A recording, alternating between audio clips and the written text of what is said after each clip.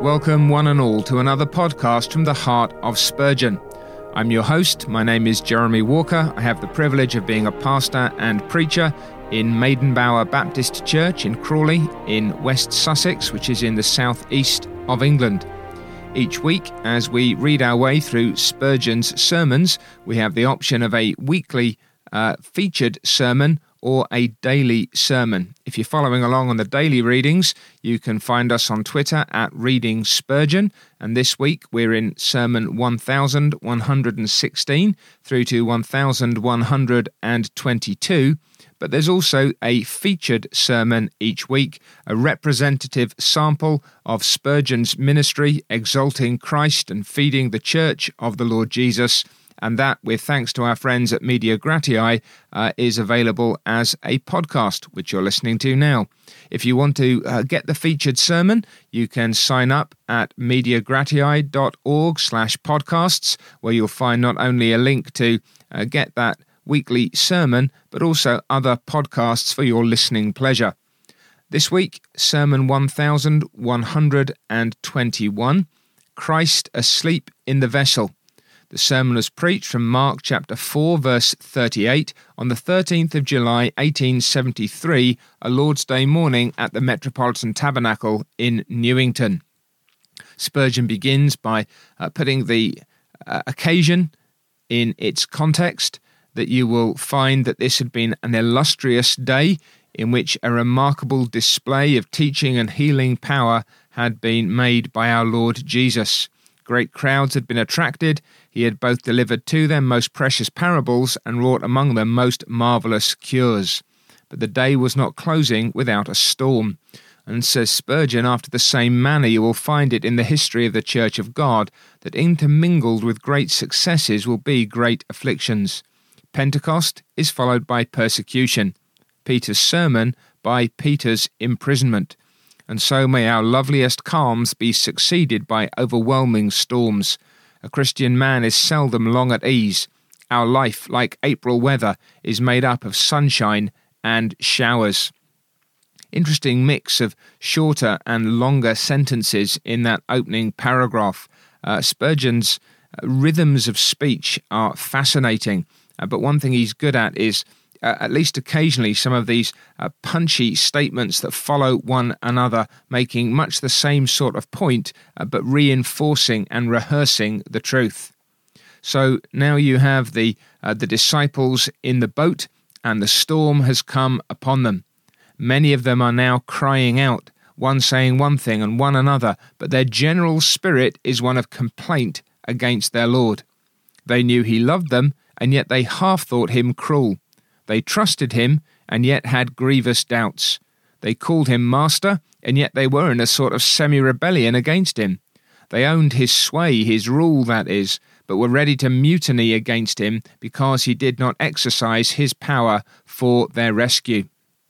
And that then, that cry that represents their soul's concern, Master, don't you care that we are perishing? Mark 4, verse 38, is the keynote of the subject. Spurgeon has several things that he wants to consider. The first is the apparent indifference of the Lord to his people. Secondly, that this indifference is only apparent. Third, that he does in fact have a real care for them at times when he seems indifferent. And fourth, that they shall see that this is so by and by. In other words, that before long they will realize his real care for them, even though they have feared his apparent indifference. So that's the sequence. It's a profoundly experimental sermon in that sense. It's digging into the state of our own souls, perhaps our temptation to think in some way or other that Christ really doesn't care for us, that the storms through which we're passing tempt us to conclude that perhaps the Lord has no real regard for us. And what you'll find in this sermon is again Spurgeon's pastoral skill in blending both tender rebuke and careful encouragement. And I'm using those phrases carefully. I don't mean careful rebuke and tender encouragement, but tender rebuke and careful encouragement. Because when he's rebuking, you know you're being rebuked, but the love and the gentleness of it is exemplary. And then the encouragements are not wild and extravagant in the wrong sense. They're extravagantly sweet, yes, but they're very well focused. So what you've got here really is an anatomy of ungodly fear, exposing our false notions. Those are the tender rebukes. And then an anatomy of God's own care. That's the careful encouragement. And we'll trace along these 4 headings of Spurgeon's sermon to learn these things for ourselves. First then, says Spurgeon, we, as well as the disciples on the Galilean lake, sometimes complain of the indifference of the Lord to us, and it is but an apparent indifference. And Spurgeon's very, very quickly and almost without actually being explicit about us, has made the connections in the introduction and now in the first heading between the experience of the disciples and our experience. Yes, we may not be on a boat, in a lake, in a storm, fearing that we're going to be suddenly overwhelmed, but we have the same attitude. Sometimes, he says, the complaint takes this shape. God suffers or allows natural laws to proceed in their prescribed course, even when his own children will be crushed by them. So the Lord doesn't necessarily suspend the laws of nature for the sake of his children. And those laws at such times may appear to be as grim and heartless as if they were managed by the prince of the power of the air. As God has ordained, so does nature move. For us, the floods do not stand upright as a heap, neither do the waters refuse to drown. Whether it be martyr or murderer, the fire devours with equal fury, and the sword falls with an equally deadly blow. One event happens to the righteous and to the wicked, he quotes, and from this fact arises many a complaint, and we cry, "Don't you care that we're perishing?" Now, God does not alter the physical laws of the body for the convenience of his chosen, if one whom Jesus loves is sick. To them, poison is still poison, and disease is still disease. But we're very apt, when we're under a trying dispensation, when life becomes difficult under God's rule, to judge the laws of nature to be very pitiless ordinances without bowels of mercy, without any compassion. And we say, "Master, don't you care that we perish?" Spurgeon therefore reminds his hearers and us that there is no such power as a law of nature acting by itself. All power lies in God, and a law of nature is neither more nor less than a description of the way in which the Lord usually works.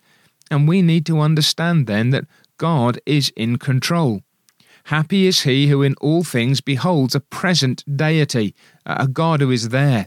I see laws of nature, he acknowledges, and I know that God acts according to them, but I see best the God who is behind that law. Law? What force has that? It is God working by the law. He does it all. The truth sets matters in another light, for if the Lord brings the trial upon us, we do not open our mouth but yield to his will. His ways of action must be right, and if they cause us grief, we nevertheless feel that he is not afflicting us willingly or grieving us without design. When we perceive his hand, we kiss the rod. Instead of saying, "Master, don't you care that we're perishing?" we cry out in resignation, "It is the Lord, let him do what seems good to him." So that's the first way in which we complain about the apparent indifference of the Lord to us. Sometimes, says Spurgeon, that lament assumes another shape, and we view the troubles which come upon us as the result of the stern decrees of fate, and shudder because it seems to our unbelief that God has made small account of us and arranged affairs with very slight reference to the weakness, sorrow, and infirmity of his people. Brothers, he says, the most of us now present believe in predestination, and are persuaded that the Lord works everything according to the counsel of his will. We believe that all things, great and small, are fixed in the eternal purpose, and will surely be as they are ordained. This doctrine becomes, though, the lurking place of a temptation. We gaze upon the ponderous wheels of predestination in their awful revolutions, and fear that they will grind us to powder. Fate, then, is a blind man who rushes madly on because he must. But predestination is full of eyes, and proceeds in one line because it is the best path which could be taken. Fate is a tyrant declaring that such a thing shall be because he wills it. Predestination is a father ordering all things for the good of his household. God has his purpose and his way, and his purposes are both for his own glory and for the good of his people. So Spurgeon's point here is that we shouldn't fall into the trap of seeing the world working by a set of inexorably turning wheels, a sort of a que sera, sera mentality. Whatever will be, will be. That we become fatalistic and fatalistic. The difference between us as believers and others is that we know that God is in control.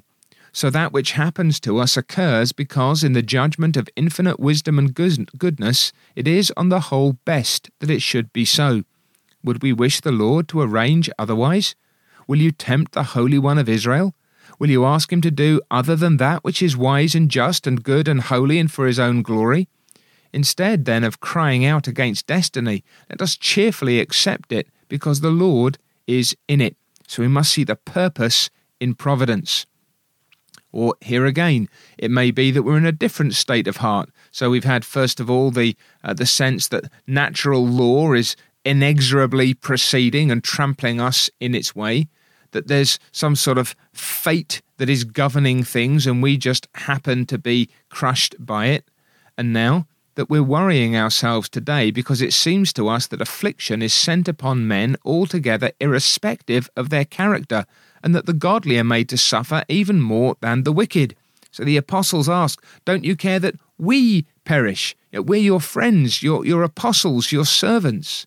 Spurgeon says, let's look 1 minute at this, and we shall discover that God does send affliction according to character after all, but not after the rule which flesh and blood would prescribe. It is not written, as many as I hate I chasten, far from it. He permits the wicked to spring as the grass, and allows them to flourish like a green bay tree. As oxen they are well fed, that they may be prepared for the slaughter. They're pampered, but their end is near.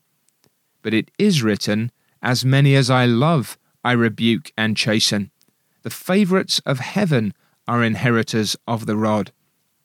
It is not said, the branches which bring forth no fruit shall be pruned. No, they shall be utterly taken away in due season and cast into the fire. But it is written, every branch that bears fruit, he purges it, he prunes it, that it may bring forth more fruit.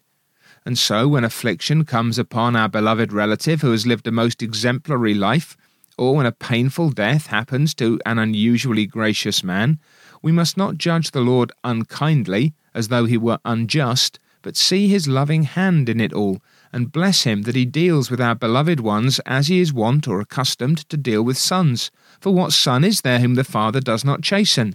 He scourges every son whom he receives. The gold is put into the furnace because it is gold.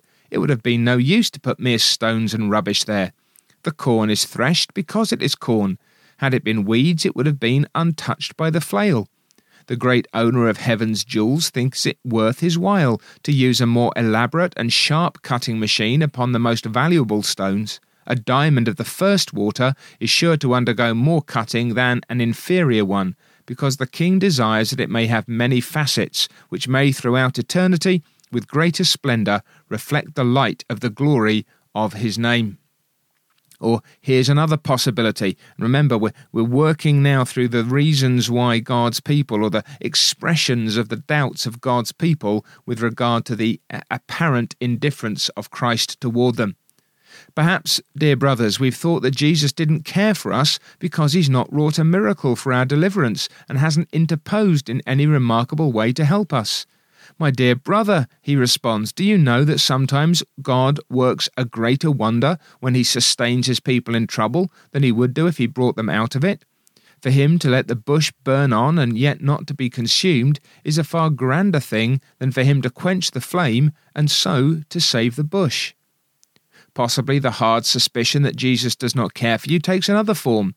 I don't ask the Lord to work a miracle, but I do ask him to cheer my heart. I want him to apply the promises to my soul. I want his Spirit to visit me, as I know he does some good people, so that my pain may be forgotten in the delight of the Lord's presence.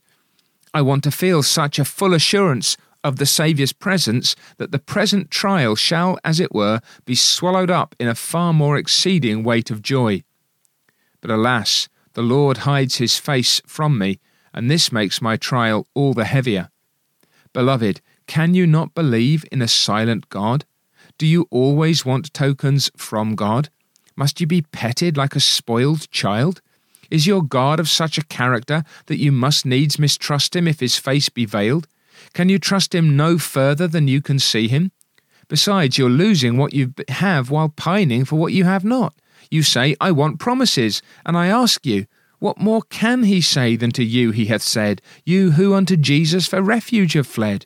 You say you need a token for good. What greater tokens do you require than he has already given you in your past experience, or than he has presented to you in the flowing wounds of a dying Saviour? The tokens for good which Jesus gave on the cross ought to be enough and to spare. Still, says one, this is the last of those expressions of doubt and mistrust. If he do not come to me and break the darkness with some light from his presence, I wish he would mitigate the pain I bear. If he will not take it away altogether, yet surely he will not let me utterly perish through its severity. Ah, perish, says Spurgeon. There's the point. Now observe the distinction. That he may try us we can understand, but that he should let us perish we cannot comprehend. No, my dear brother, you are not asked to understand it, for you have not perished yet. Bad as your case is, it might be worse. You are brought very low, but you might be lower. You might be in the dungeons of hell. What a mercy it is that you never can sink lower than the grave. You shall never make your bed in hell. Thank God for that. When you come to the lowest, God interposes. The tide turns when you reach the full point of ebb, and the darkest part of the night is that which preludes the rising of the sun. Be of good courage, you have not perished yet, and let this be a wonder to you. Lord, and am I yet alive, not in torment, not in hell?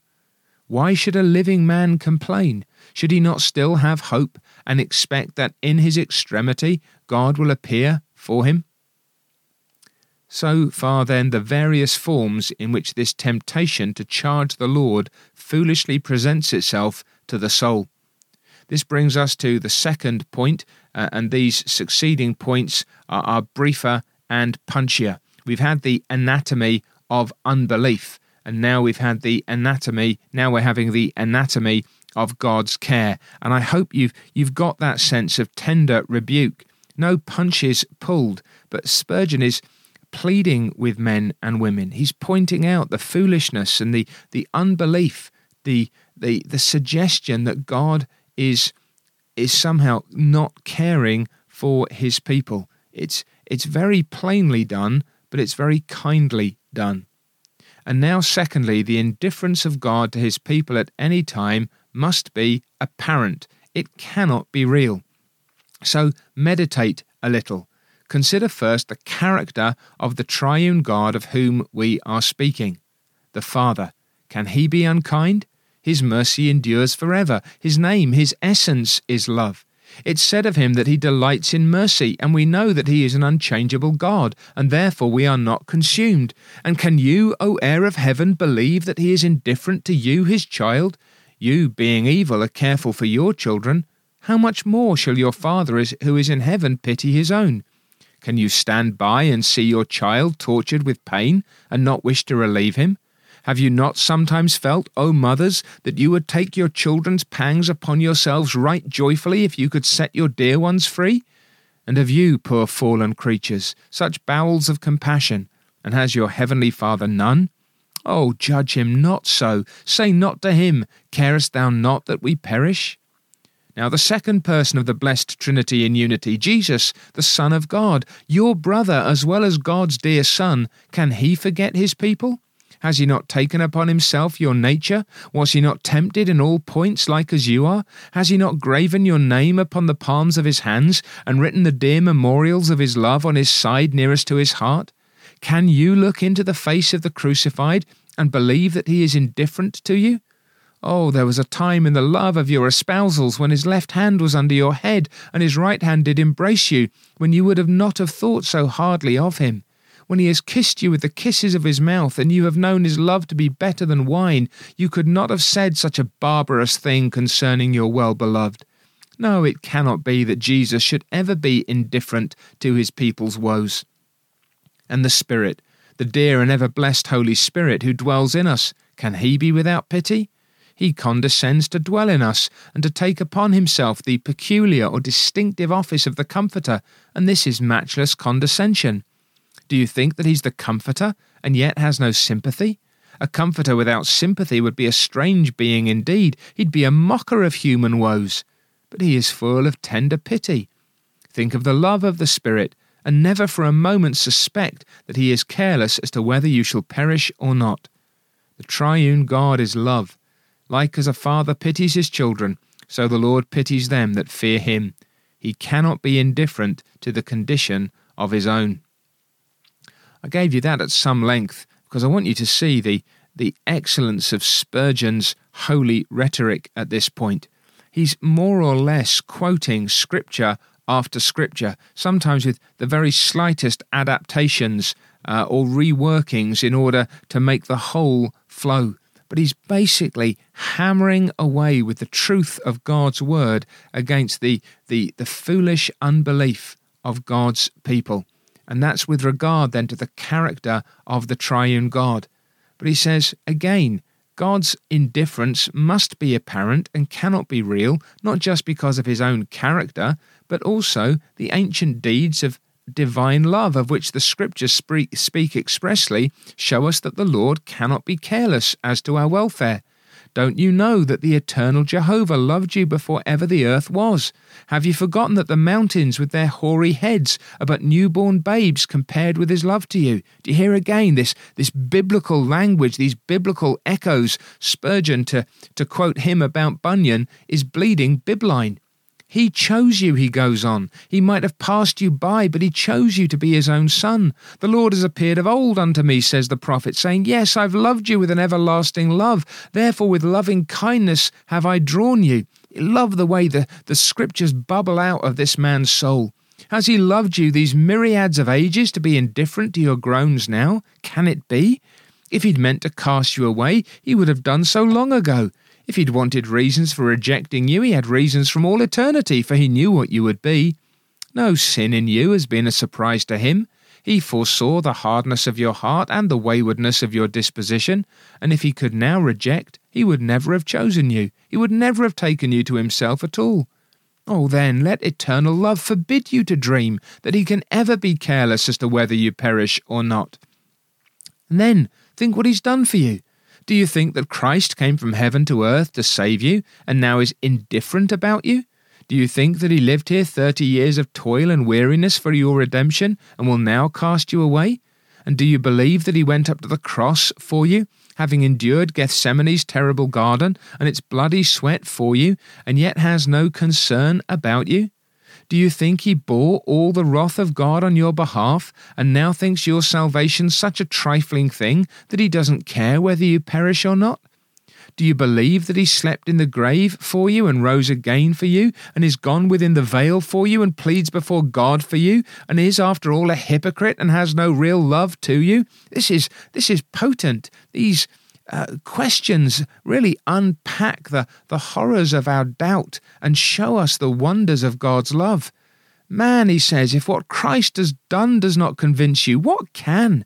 Many waters could not quench his love, neither could the floods drown it. Will you not confide in him for the present and the future after what he has done for you?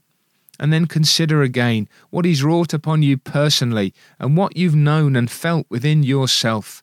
Once a sinner near despair sought your mercy seat by prayer. Mercy heard and set him free. Lord, that mercy came to me. Many days have passed since then, many changes I have seen, yet have been upheld till now. Who could hold me up but thou? Thou hast helped in every need. This emboldens me to plead. After so much goodness past, will you let me sink at last? There's the point. If God had not done so much for us already, we might question his intentions concerning us. But after the goodness and the mercy he's manifested, surely he'll go through with it and perfect the work which he has begun. He's spent too much upon his work to relinquish it now. And as so often as time passes, Spurgeon gets briefer and tighter. Recollect too, beloved, this is a sweet refreshment to the spirit. Recollect the relationship which exists between you and your God. Fatherhood and sonship full of comfort. Can the Lord be an untender father? Will the Lord cast away his own children? Can a woman forget her sucking child that she should not have compassion on the son of her womb? Yes, they may forget, yet will I not forget you. And then remember the divine promises. Will God be a liar and let us perish? Remember his oath. It's a base profanity to think that he can ever forego his oath. And so here are the counters to those foul doubts about God's compassionate care toward us. Does God appear indifferent? It must be apparent. It cannot be real because of his character, because of his ancient deeds of divine love, because of what he's done for us, because how he's worked in us personally, because of the relationship that exists between us and our God, and because of the promises that he has made.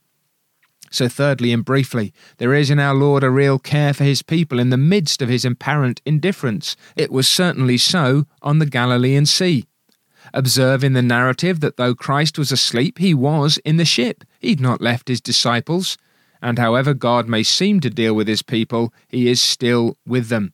Fear not, he says, for I am with you. If there be nothing more, the presence of the Lord ought to be enough to cheer us. Our heavenly Father knows our need. To be banished from the presence of God would be hell, but however tossed with tempest our vessel may be, we cannot despair so long as the Lord is our companion. Then remember that though Christ was asleep, he was tossed about as much as the disciples were, and in the same peril. If we are persecuted, Jesus is persecuted. If we suffer, the head suffers in the members. Our cause is his cause. This should encourage us.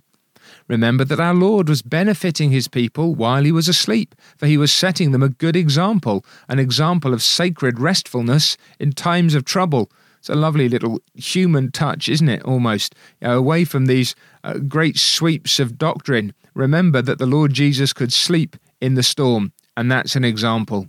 The Lord would have his people restful and not fretful, so he gives his beloved sleep. We've never read of our Lord sleeping except on this occasion, this majestic occasion, when he was asleep in a storm-tossed bark, a boat, with his head on a pillow, because his heart was on the bosom of God. He did as good as say to all his servants, rest in troublous times, and leave all in the hands of him who cares for you.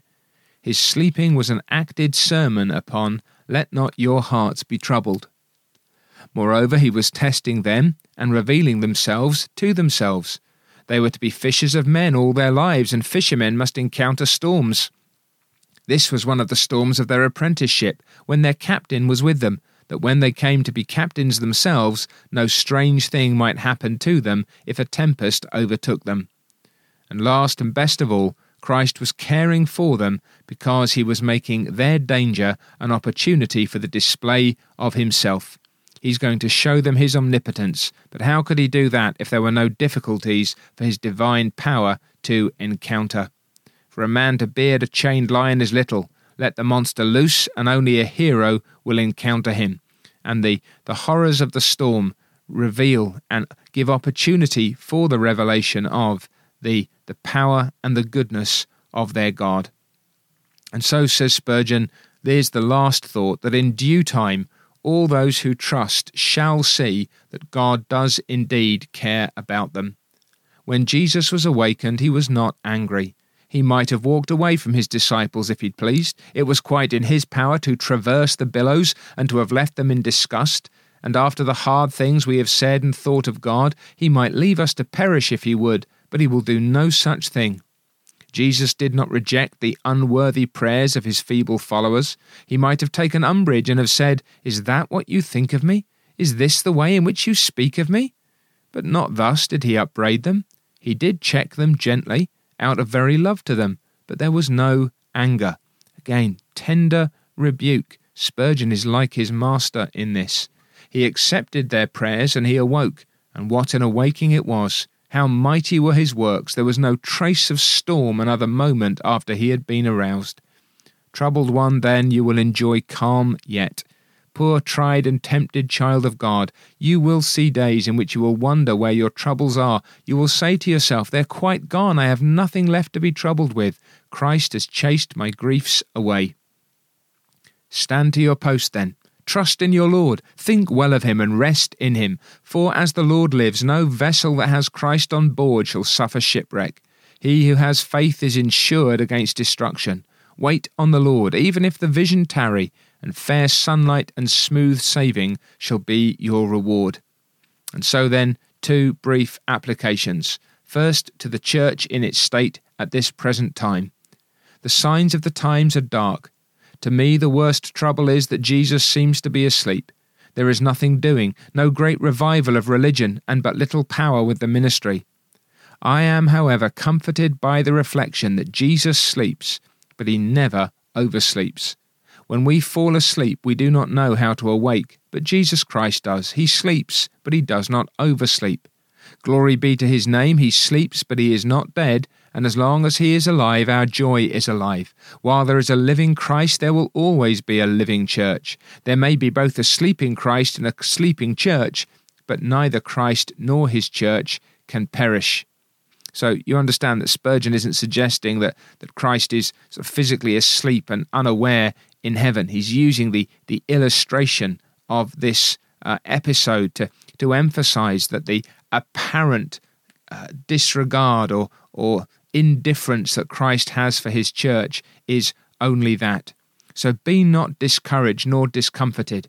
The storm is not at its worst yet. The vessel's not filled with the waves yet. The water is not up to her bulwarks yet. She floats still.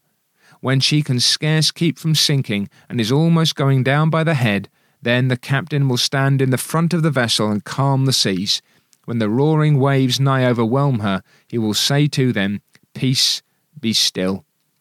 That's a real encouragement to God's people in days which I would suggest, had Spurgeon lived in, he would have perhaps used stronger language even than this, for he is seeing blessings the likes of which most of us can only long for. But he wants us to understand Christ is not unaware, Christ is not indifferent, no matter how distant he may appear. Yet he still has regard for his people, and when it is right, he will rouse himself for his glory and our good. And then the other and final application is to the sinner. Lord, help me, is the right prayer for any such soul. Does he not care for a poor sinner? Will he let me go down to hell and think nothing of it? Would you let a praying sinner go to hell if you could save him? Asked Spurgeon. So what makes you think Christ would not? Believe in his love. Cast yourself upon his grace. And when you believe in him, you are saved. Do not think hard thoughts of him. Touch the hem of his garment, and you shall be made whole. Trust your guilty soul with him, and it is well with you now and forever. May God give you his blessing, for Jesus' sake. Amen. So ends Spurgeon's sermon on this occasion, and I hope you'll agree with me that it is very sweet, grasping both what goes on in the hearts of men and what is true of the heart of God, and preaching to the soul so that we can see both what is wrong in our thinking, but are then led to what is right according to God's revelation. What sweetness and help there is for us here, what rebukes tenderly issued, and what hopes sweetly held out. I hope it's been a blessing to you, and I hope you'll join us again, God willing, on another occasion for more from the heart of Spurgeon. Next week, we're reading from Sermon 1123 to 1129, and as I've said earlier, you can join us on X if you'd like to follow along, or you can tune in for the podcast, and you can get the written sermon from Media Gratiae for the featured sermon 1124. Beautiful sermon, God beseeching sinners by his ministers. So do join us again. Do leave us a review if you've got a moment. But most of all, we trust that this study of Spurgeon's sermons draws our attention and fixes our hearts upon the beauties and the glories of God in Christ as His Spirit brings them into our experience. Until we're able to meet again in this way, I trust that the Lord God will indeed bless you richly. Thank you very much indeed for listening.